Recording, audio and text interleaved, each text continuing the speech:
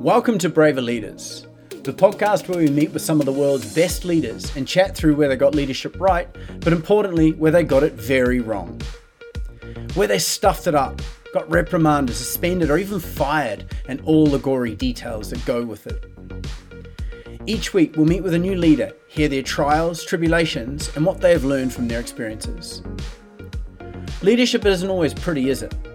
But by being vulnerable and talking about our shortcomings, you can grow the empathy within your team and show your team that you're worthy of their trust. So buckle up and let's get ready to hear what it takes to be a braver leader.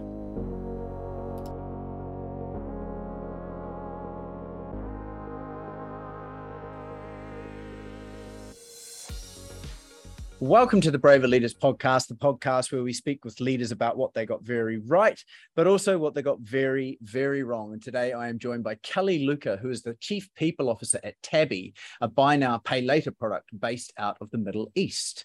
Hello, Kelly. Hello, Sam. Why are you laughing at me? I'm not. Silent laugh. Silent laugh. It feels weird to say hello to you. Yeah, no, fair. How are you? Yeah, I'm very well, thank you. Looking Great. forward to kind of digging into this, to be honest. Yeah, right. So we, as we've talked about, we're going to have a little bit of a chat about your career. And you and I are also going to focus on the topic of building credibility as a leader in a scale-up business. That's something that you've spent a lot of time in your career being very close to and advising CEOs, working with CEOs as they build their businesses and their credibility. Yeah. Yeah, looking forward to it. Yeah, nice. Okay, so tell me first and foremost, tell me a little bit about you. Tell me about your career. Where did you start? What did you, where are you from? Yeah. What's your favorite color? All very varied. So I started my career in the HR field, but in a very different kind of discipline. So not really a generalist role. And I think most HR people can relate to this. I'm not sure that many people wake up, at uni and go, I'm going to be in HR. I think it just kind of happens for different reasons. And mine was very much about the course that I took. I took a sandwich course, as we call it in the UK, and I had to have a year in industry. And it just so happened that the role that I got for that part of my degree was in an HR function, but it was in an HR function that was going through an HR system implementation. And so I got to be part of a project team that was, choosing and then implementing that. And actually, if I look back now, it was probably the best start in an HR kind of profession because it gave me the opportunity to learn HR from the inside out, starting with, what are all the people, processes and life cycle, and how do you put that all together to create this, what we now call experience for people. So at the time I didn't know it, but I think now it is a really good kind of grounding for me. So when I graduated, I kind of stayed in that discipline. I enjoyed systems, I enjoyed data, I enjoyed process and things happening in an order. I'm a bit of a control freak in life, so it kind of suited my personality at that time. And I think also at that age, you just kind of stick to what your comfort is. And I didn't know really, whether I wanted a longer career in HR. I was just rolling with the punches. And that continued into my next role from there, which was with the British Medical Association, still a similar role, but obviously a very different role. It was my first kind of after my graduation role that I wasn't working with people that I'd worked with for a long time. So I had to go in and be this graduate that knew what she was doing and kind of wing it, I guess. And then shortly after that, I was only there just over a year. And then I got an opportunity with a law firm in London. And that was where I'd say I did most of my, I guess, digging in and growing a little bit more in again, that similar kind of a role. Although at Ashurst, I was also kind of expanding stuff just outside of systems, but more around organizational development and how do we use systems processes to enable and enhance kind of people development. So that's, looking at performance management, how should that work? And then, implementing that within the business and things like that. So I did that for 6 years. And then I had an opportunity to move to Dubai. And I would say that in Dubai, for many reasons, but not least because the opportunity that I had in Dubai was where I guess my career really started taking shape, and then got me thinking about where I really wanted to go. And so I moved to Dubai, had a role with Johnson Controls, again, more around kind of specialist areas around comp and ben, HR systems, and everything that kind of, I guess, holds together the employee life cycle from a process point of view. And then I was just asked one day, do you want to stay in a specialist sphere, or do you want to kind of veer off into the more generalist route? And I'll never forget my manager, Sarah, who said that to me, because that was definitely a defining moment for kind of taking me off on a different route and, you know, responsible for why I'm where I am today, I guess.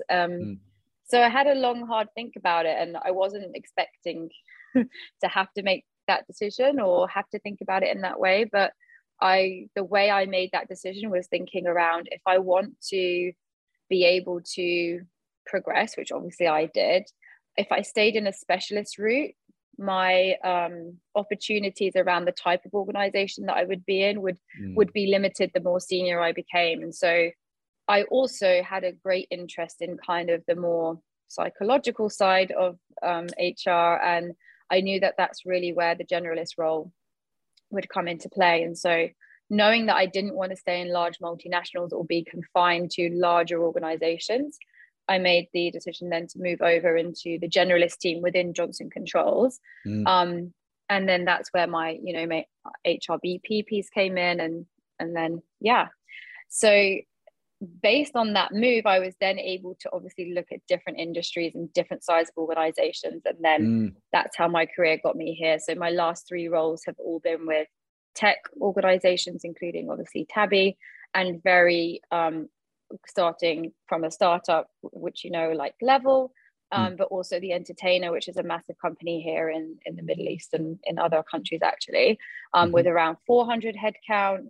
And now Tabby, where I am, which is, you know, at a massive growth trajectory now, which is exciting. But without making that change, I wouldn't have been able to make that industry change, which I think for me was critical for kind of defining the type of role that I want today, which is, I love working with the C-suite. But with that comes lots of challenges, which I'm sure we'll go into, but I wouldn't have been able to do that if I'd stayed in that specialist kind of lane, I guess. So yeah, that's kind of me. So you needed to step back and kind of and go from that specialist to that generalist to be able to have the breadth and the breadth of kind of just of experience to be able to step from bigger to smaller, essentially.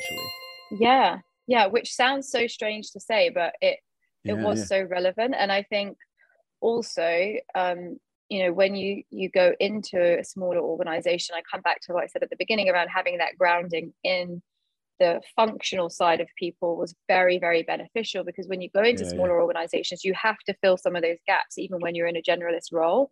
Totally. And if you don't know what you don't know, then it's very difficult to be able to identify and fill those gaps in that senior role. So everything happens for a reason, right? But at the time you just don't realize it. And I feel like that's how my career's kind of gone.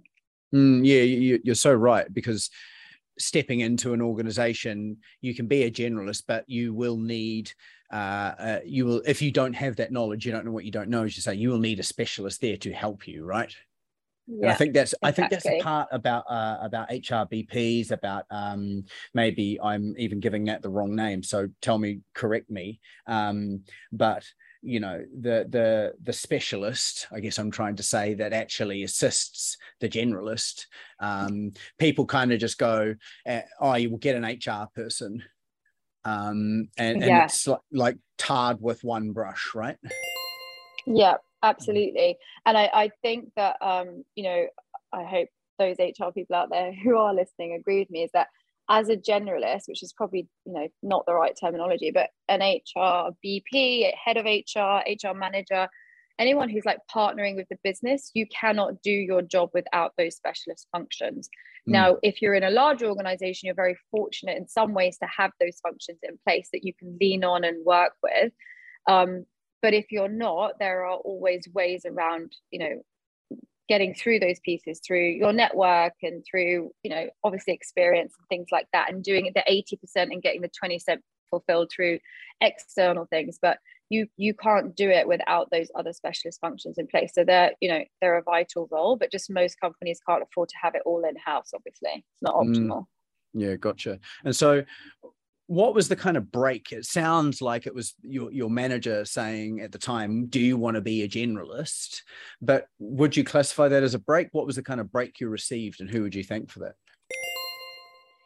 Actually, I think that was one break, I would say, in terms of changing my mindset. But I think my next role at the Entertainer was probably what I would consider a break, because I feel like they took a gamble there, because I was moving from a large matrix American corporate satellite role to heading up the HR function, reporting directly into this, you know, the CEO, in an industry I'd never been in a, you know, the most senior HR person, which I hadn't obviously been before, because was always reporting into senior HR people.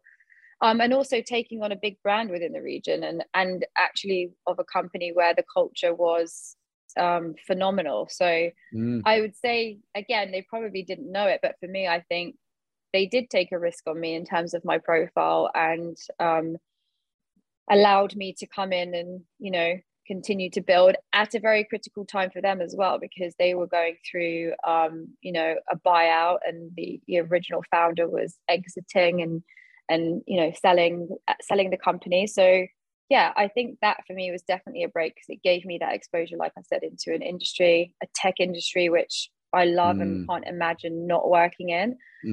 Reporting into a CEO, which again, like I said, which has its challenges, but again, I can't imagine going back, even though there are some days where I wish for another HR person that I could just be like, help me. Yeah, I think that was definitely a defining moment. And who would I thank? I mean, I guess the people that that chose me to take on that role. So, you know, the leadership team at the Entertainer at the time. So yeah, I think that was probably one of the turning points for me in terms of shaping my understanding of learning to know what I want from a role. And so it sounds like it was a stretch for you, which, whether it was stretch in terms of your skills or just kind of your mindset or both, I'm willing to bet you made some mistakes. Yeah. Talk to me. Yeah, so just to comment on the stretch thing, I think, well, I don't know, I speak for myself, but at the time I didn't really appreciate what a stretch it was. I actually thought, oh, this would be not easy, but like, this can't be harder than working in a large American multinational with all of the constraints and structure that has. I thought, oh, this is going to be fun, and I can take what I think is the right amount of structure and process and all of that stuff from what I've learned, and put it into this amazing culture and this really cool product and really great people. But it wasn't that easy, and I think some of the mistakes that I definitely made was underestimating a few things. So I underestimated the subtleties of not reporting into an HR person, and reporting into a C-level, because I think it's a completely different dynamic and it's a very different skill set, because you have to learn how to get buy-in and build your credibility and so on with like your business partner, who is this C-level person now, but then also be vulnerable and not have all the answers, and be that kind of employee with the same person, which is a very strange situation, because in previous roles they're two completely different people. Like, one's your manager and one's your business partner, and you get to practice with your manager and then go and be this killer HRBP, which, so I definitely underestimated that, and I think I underestimated also gaining credibility within the leadership team quickly, I think, and I just thought, oh well, they chose me, I'm going to go in and I'm going to be able to do it. But I underestimated is the key word here. Like, going into an already established leadership team, and trying to again have impact from the beginning. So I I think those were probably two of the things from a leadership up. Within my team as well, I definitely made some mistakes around not setting my, just going in there and potentially not setting my authority at the right level from the beginning. Say a bit more about that. Probably, and probably having, well, not purposely, but developing friendships over authority first, and then having to try and backtrack that was a bit tricky at times. So then if I look at the team, that was one of the ones which I definitely did that. And then with the leadership team, just not being as deliberate and as proactive about building those relationships. And one of the things I'm not being vulnerable here, like I find really challenging, is building relationships with people that I don't really enjoy being around. So, and for those of you who know StrengthsFinder, it's my relator, and I am a relator through and through, and it's because I like trusting relationships. I like the one-to-one relationship, and I found myself alienating myself from certain people within the organization just because they weren't in my relator sphere. So that's definitely another one, which obviously doesn't help, because 9 times out of 10, the people that you need to influence and get buy-in from are always those people that you don't necessarily have the strength of relationship. So yeah. It's super interesting. So you've kind of segue deftly into our topic here in terms of building credibility. And I think you've covered some really interesting points there already, but it's very natural for us, isn't it, to want, as humans, to want to belong. And the easiest people to belong with are the people that want to be essentially your friend because you're their boss, right? And it makes everyone's life very easy if they can kind of go, oh yeah, my boss is easy, and I get along with them really well. And we forget, you're right, like to treat our team, the team that we belong to first, the senior leadership team, as our first team. You're right. Yeah, we do. We do. Because I think this word peer has a leveling quality, but in a very negative way, because we feel like, oh, we're all equal and that's okay. But actually, we shouldn't feel that we're all equal in that sense. Like, you still have to work for that relationship and still have to work for your ability to, collaborate and make things happen together and have that space and that vulnerability. All of those things aren't just assumed because you're a peer.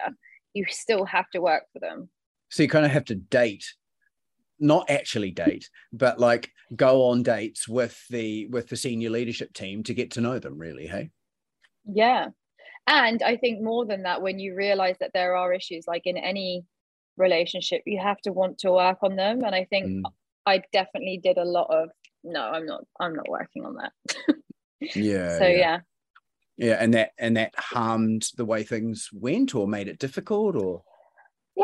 No, I think it did in certain instances, because I leveraged the wrong relationships probably in certain ways.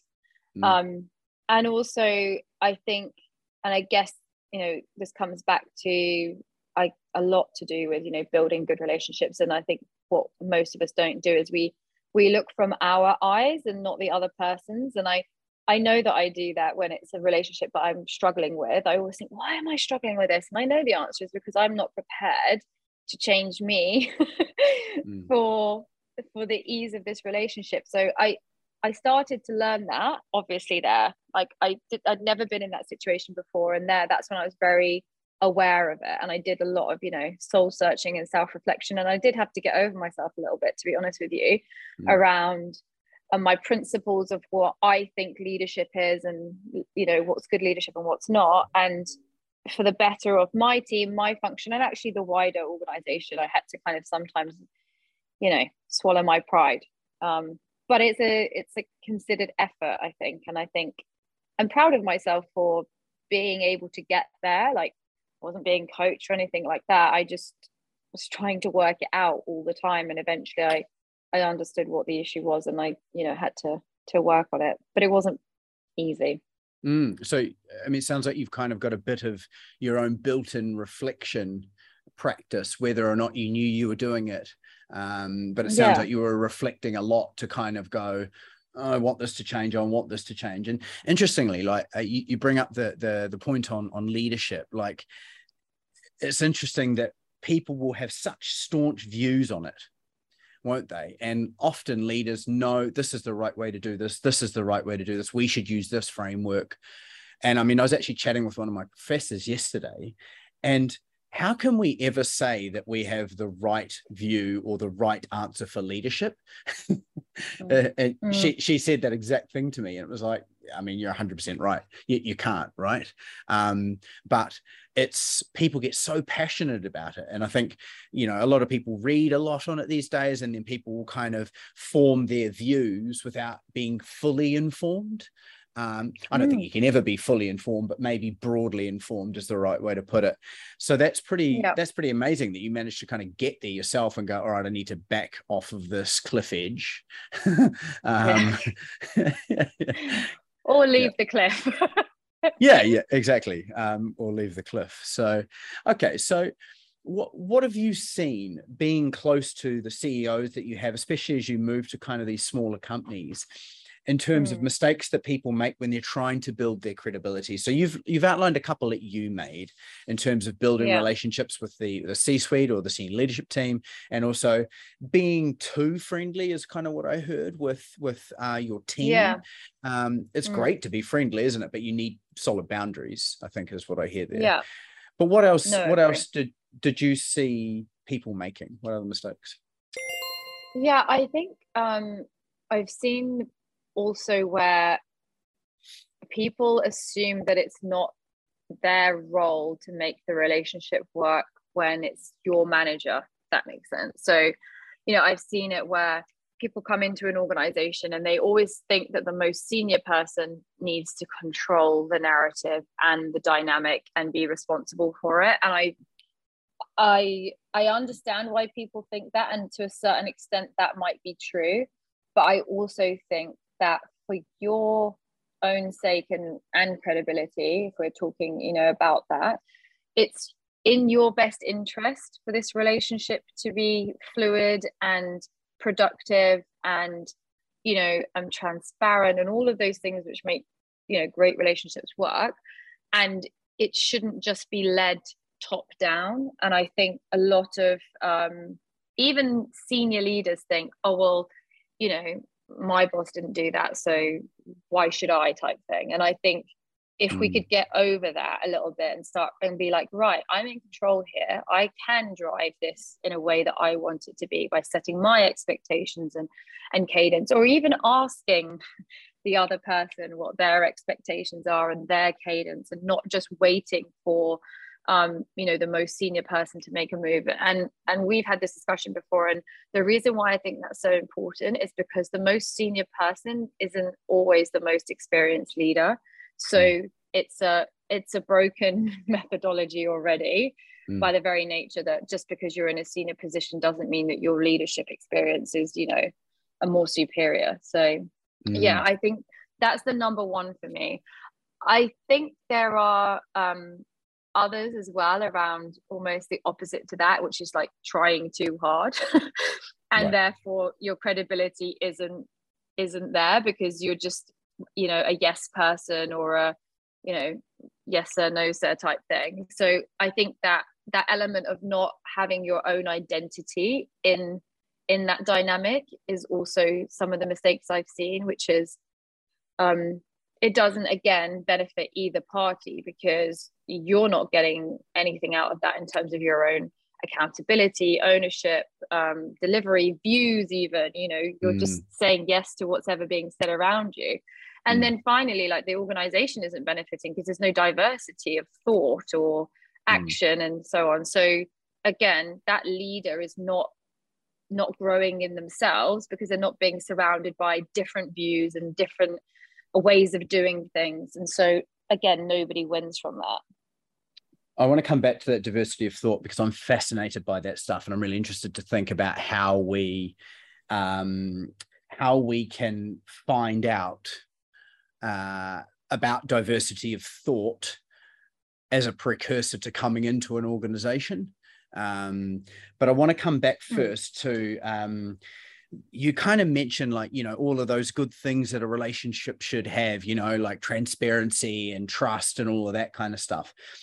But there's a part of a relationship which I think we leave out in the workplace. And this is what I think the role of a meeting is.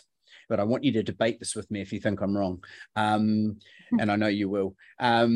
So conflict is what I'm talking about.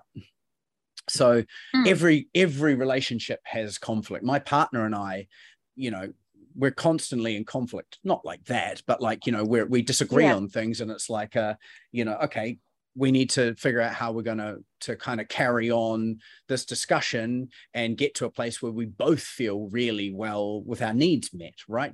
Because I'm a big believer that consensus is kind of crap, and that if you just if somebody just goes, oh, okay, fine, yeah, whatever, yep, let's just do what you want, they haven't had their voice heard, they're not bought into the idea, you're not getting them actually into in and behind your vision, right?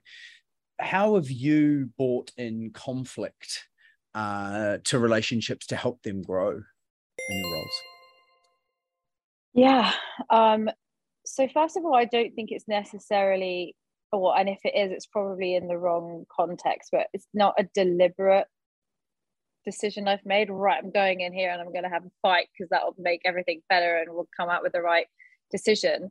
I think for me, it comes back to the strength of the foundation of that relationship, which always has to be trust. And you know, the 5 dysfunctions of a team, I'm sure, and that is a model that I live by every day. And I think also switching the definition or the understanding of what conflict is, because a lot of people obviously think conflict is you say one thing and I say another, and you know, we agree to disagree and everyone goes on. It's not that. Like, the ability to have conflict has to start from me trusting the outcome of, if I say something that's against what you think, that we can walk away from this the same that we came into it. And I think a lot of people think that, you know, conflict is just about having differing views and then someone making a decision. And it's absolutely not. It's about, Sam said this, Kelly said this, and then together they agreed this. And I think that should just be a natural part of any dynamic within an organization, but cannot truly happen without that ability to know that when you leave that room, you still think of me in the same way that you did before I disagreed with what you said. Yeah, totally. And I think what you said, and I'd add to what you said, was, you know, we walk away from this the same as when we started. I would actually say walk away from it better, because, right, like you've got 2 ideas that have become one, and you've both gone, and I was working with a team 2 weeks ago where the whole point of the workshop was to get them into conflict more. And so we were picking things they needed to, you know, we picked some topics they needed to discuss. Then we say, right, here's the topic of discussion, go for it, argue your case, like argue it. And it was amazing to watch. And these pretty young team members, like not super young, but, you know, probably late 20s. God, you know, you're getting old when we're really arguing their corner really well. And the simple reframing of saying to them, this meeting is about you arguing your point of view. It's for the best for the team, if you can do that. And if your teammates disagree, you have to argue your point to get them on side. Go. And it was amazing. It was amazing to watch. Yeah, it was a pleasure to be a part of. And I think we could all, like, if this is how I always used to like judge whether I knew I had that trust or that strength in that relationship, was that, you know, if you're in a meeting or even a conversation, or you're going in and you're discussing something and you don't even think to say what you think, then you know that you're in a safe space. But the minute you're sat with someone and you're trying to think, okay, how do I say this? What should I do? Should I say it? I'm not sure. You know, you need to work on that. Yeah. because you're not in the right zone with that person to be able to have impact in your role. Yeah, totally agree. Yeah, and I mean that's a big. It's the premise of Amy Edmondson's work in the Fearless organization, isn't it? And I mean, all of her other amazing work is exactly that. If you hold back, it's bad. Yeah, love that. Okay, yeah. Okay. So and I also loved what you mentioned about trying too hard and the yes person.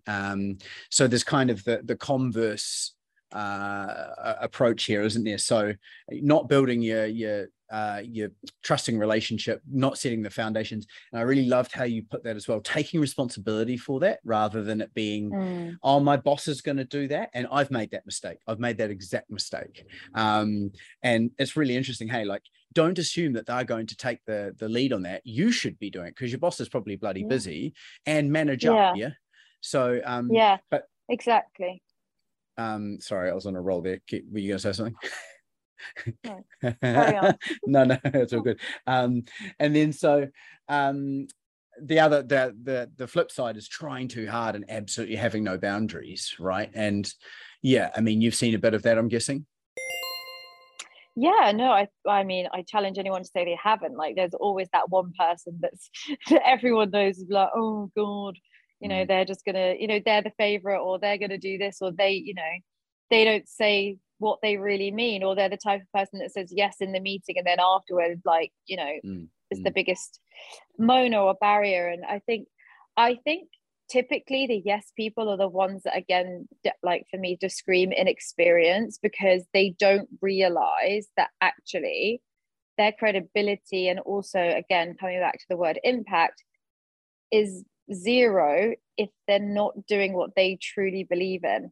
And I think credibility at that stage, when you're perceived to be spineless or a yes person or have no real identity, it goes everywhere. It will be your team, it will be your peers, and it will be your manager. It doesn't just end with your manager. So I think it is a particularly harmful thing if in an organization you can identify these people, that you don't do anything about it, because the impact is great, because especially if they're leading other people or managing other people, that ability to develop others to have a voice is not going to be there.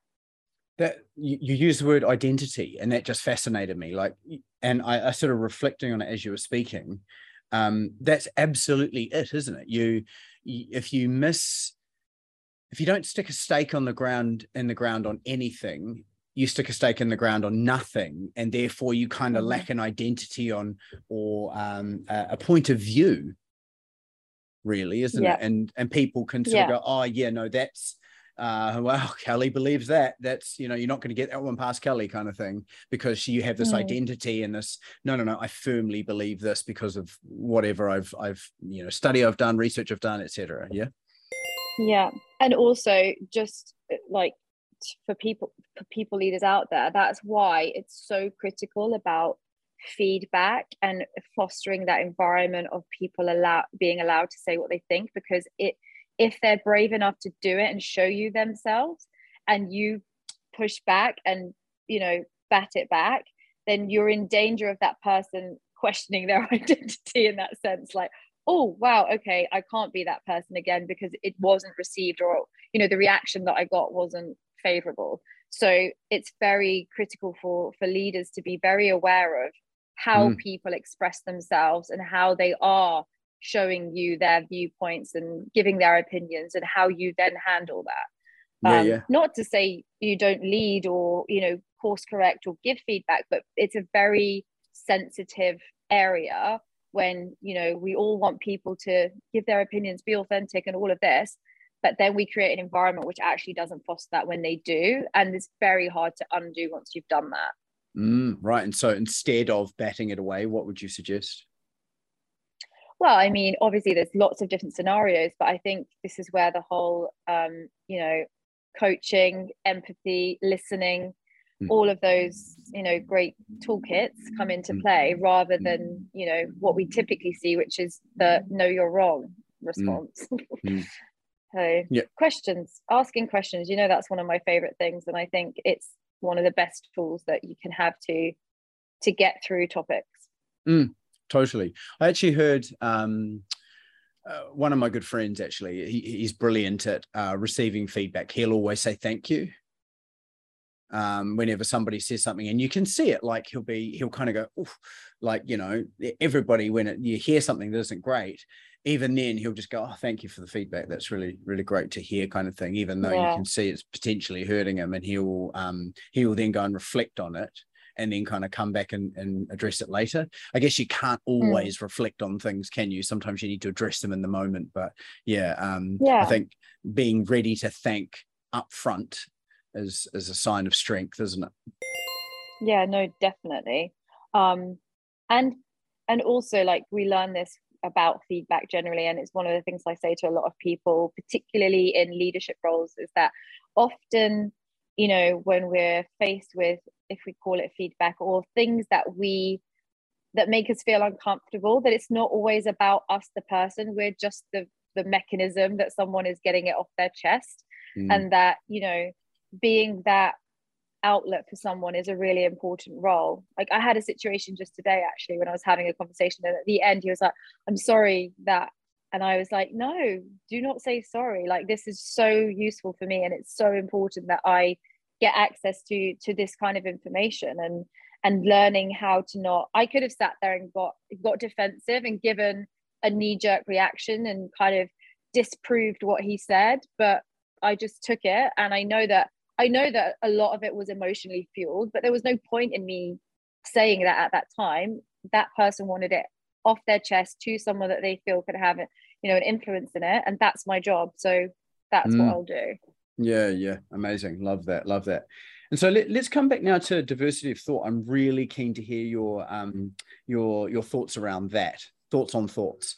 And I mean, what I'm keen to understand is how we can be better, because it plays such a key part in all organizations, really, doesn't it? In terms of because diversity is a hot topic, and as it should be right now.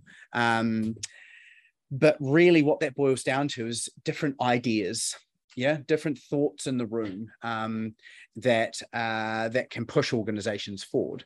So rather than just taking a name off of a CV or taking a photo off and doing that, which I think, you know, those things, those practices absolutely have a place. How do we make sure we're getting diversity of thought in the room? Have you had any thoughts on that?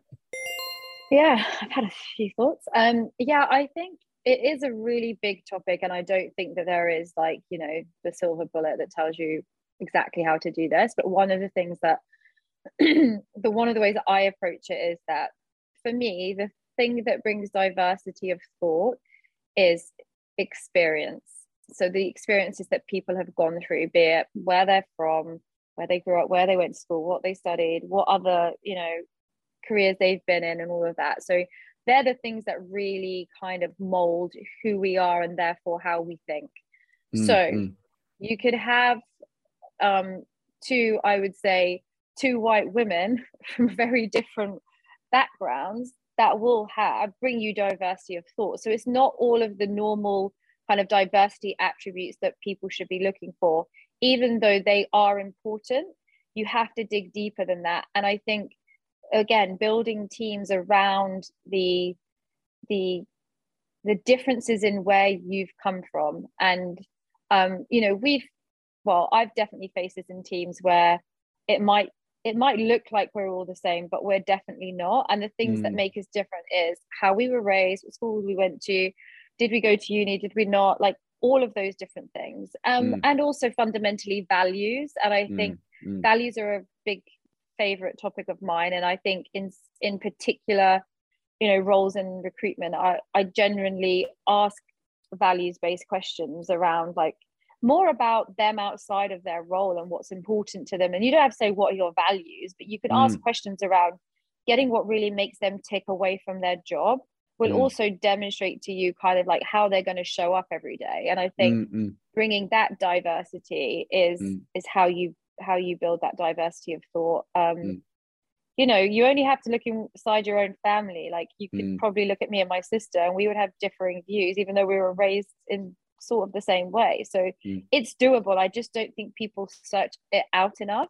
And I think also people don't self-reflect when they're building teams. They don't look at their team and go, oh, what do we need here? Like, what's missing? What's there a lot of in this team, and what's there not? And how would that enhance what we're doing here? So it's not easy, but I think more and more people are thinking about it. But like you say, that's just my way of doing it. I think there are lots of other different ways where you can, have assessments and ask specific questions to see what people say and all of that. But I think as long as you can demonstrate that someone has,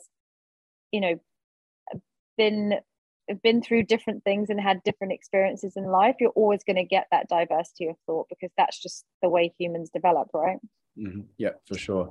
Yeah, no, I think it's a really valid point. Like, actually being intentional with that. I think that's what so much of this starts with, really, isn't it? Is an intent, and a good intention to go, okay, we don't know all the answers. I think you said that up front, and your manner here is always, I don't have all the answers, which I love. And it's like, well, how could we? As humans, there's a funny expectation, isn't there, that we would have all the answers. And that's, I think, often where we start falling down, and is that we don't go, okay, what do you think? Or, hey, what other ideas are out there? Can I have some help?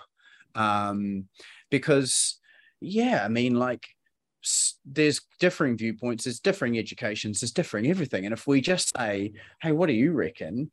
Somebody, like, and it doesn't matter where they are in an organization, could probably go, well, have you thought about this? And you go, oh my God, why have I not thought of that?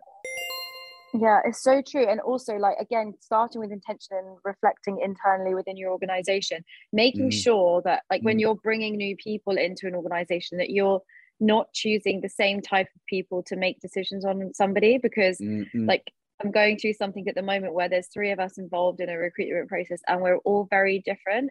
And okay, it's actually a very challenging recruitment process, but I know at the end of it, we'll probably get the best person for the role, because we went through this and we didn't just go with a consensus at the beginning, like when we had the first 3 candidates or whatever. And I think, and again, now I know that when I go through that process with these 2 guys again, I'll be ready for it, and it will probably go a lot quicker and smoother, but yet with the same output, where we all, come at it from different angles. So, using that already diversified viewpoints that you have in your organization to kind of further propagate that, I guess. Love that. Okay. I want to change course here. I want to ask you a personal question. What's the biggest F up you've made in a job? I think I've made a few, but I'd say the one that had the most impact on me, like personally and mentally, is probably just not doing everything I've just said. Which is like not going in, setting my expectations. I expected my boss to set the tone, lead me, and I was waiting for that. And I think the end result of that was that I didn't build credibility in the required time frame. And I suffered. But I think the company suffered as well. But like, I suffered more because personally for me, it was the worst experience to not have credibility in a field where I know I was the best person in the room. And I could have sat there, and I did for a while, and blame other people, but eventually it was just like, hang on a minute, like, you can change this, and somebody helped me do it. And when that happened, it was like, a light had turned on, throughout. And it wasn't, rainbows and unicorns and the perfect storm, but it did have an impact, and it was something that then had to continuously be worked on. But I did make that mistake where I expected somebody else to set the tone and just accept my credibility because of my experience, instead of me going and proactively building it within the role. So yeah, and I learned massively from it, and it really helped me in my subsequent roles. So that's probably what I did. I did all of that wrong, where I had those preconceptions about your boss, and I had to unlearn that because it didn't benefit me. And I think sometimes you do have to be selfish in a situation, and the best place to start is with what's going to benefit me here, and then go after it with the, obviously coming back to the word intent, with the right intent for the wider team and company. So yeah, I had these expectations of my boss which weren't being met, and then I wallowed in it. Yeah, right. Cool. Thank you for your vulnerability. Thank you for your honesty. I appreciate it. It's kind of coming to those realizations is what changes us, isn't it? Really, and going, oh God, I completely stuffed that up or whatever. And then you reflect, and then you can. That's that. I mean, awareness always precedes behavior change, doesn't it? Yeah. Oh no, definitely. And in the beginning, I wasn't doing it because I thought, oh, they need to do this, not me. I was more doing it just in that I had the expectation that they would.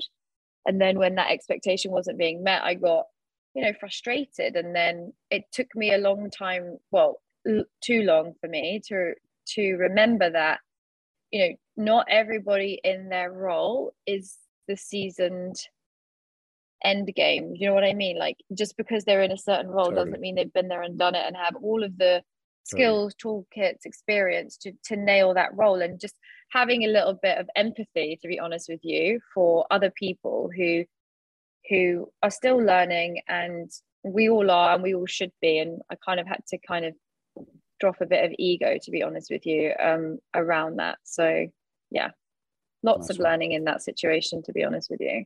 Yeah, cool. Okay, so what's next for you? What's on the horizon? Well, I mean, I haven't been at Tabby that long, so I think I'm still, in the, well, I wouldn't call it the honeymoon phase, but just definitely the finding out what this is all about, and where I can have my impact at the same time, delivering on the the immediate things, and just learning a new industry. Like the fintech industry for me is obviously very new, but I'm really enjoying it. And also I think this is the first time I've had to take something from what I would call a phase of hyper growth to now establishing scale, which is different. Around growing quickly is easy if you obviously have the resources, but then leveling out at and implementing scaling factors is completely different. And I'm enjoying all of those opportunities and everything at Tabby at the moment. So I'm happy in the fintech space. I think I'm looking forward to kind of growing and developing the team that I need and want to enable that, because that's always the first port of call for me to ensure that I've got the right team. So that's work in progress at the moment. But yeah, a few more years and then we'll see what's next. But I'm excited, and it's great to be in a role where I'm still continuing to build on the learning that I've had, and you can feel yourself implementing those changes, even though I'm not looking to jump ship every 2 years. But when you do go into a new role and you have the ability to go in and start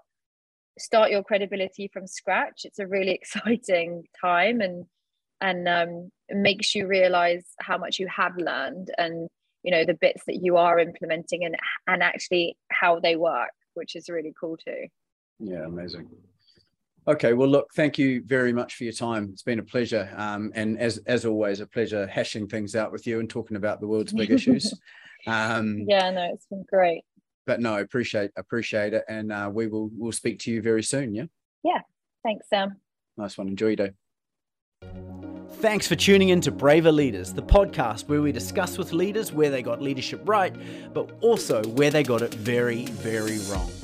If you'd like to know more, visit us on braverleaders.com, or you can email us directly on team@braverleaders.com. Stay tuned, and we'll see you very, very soon.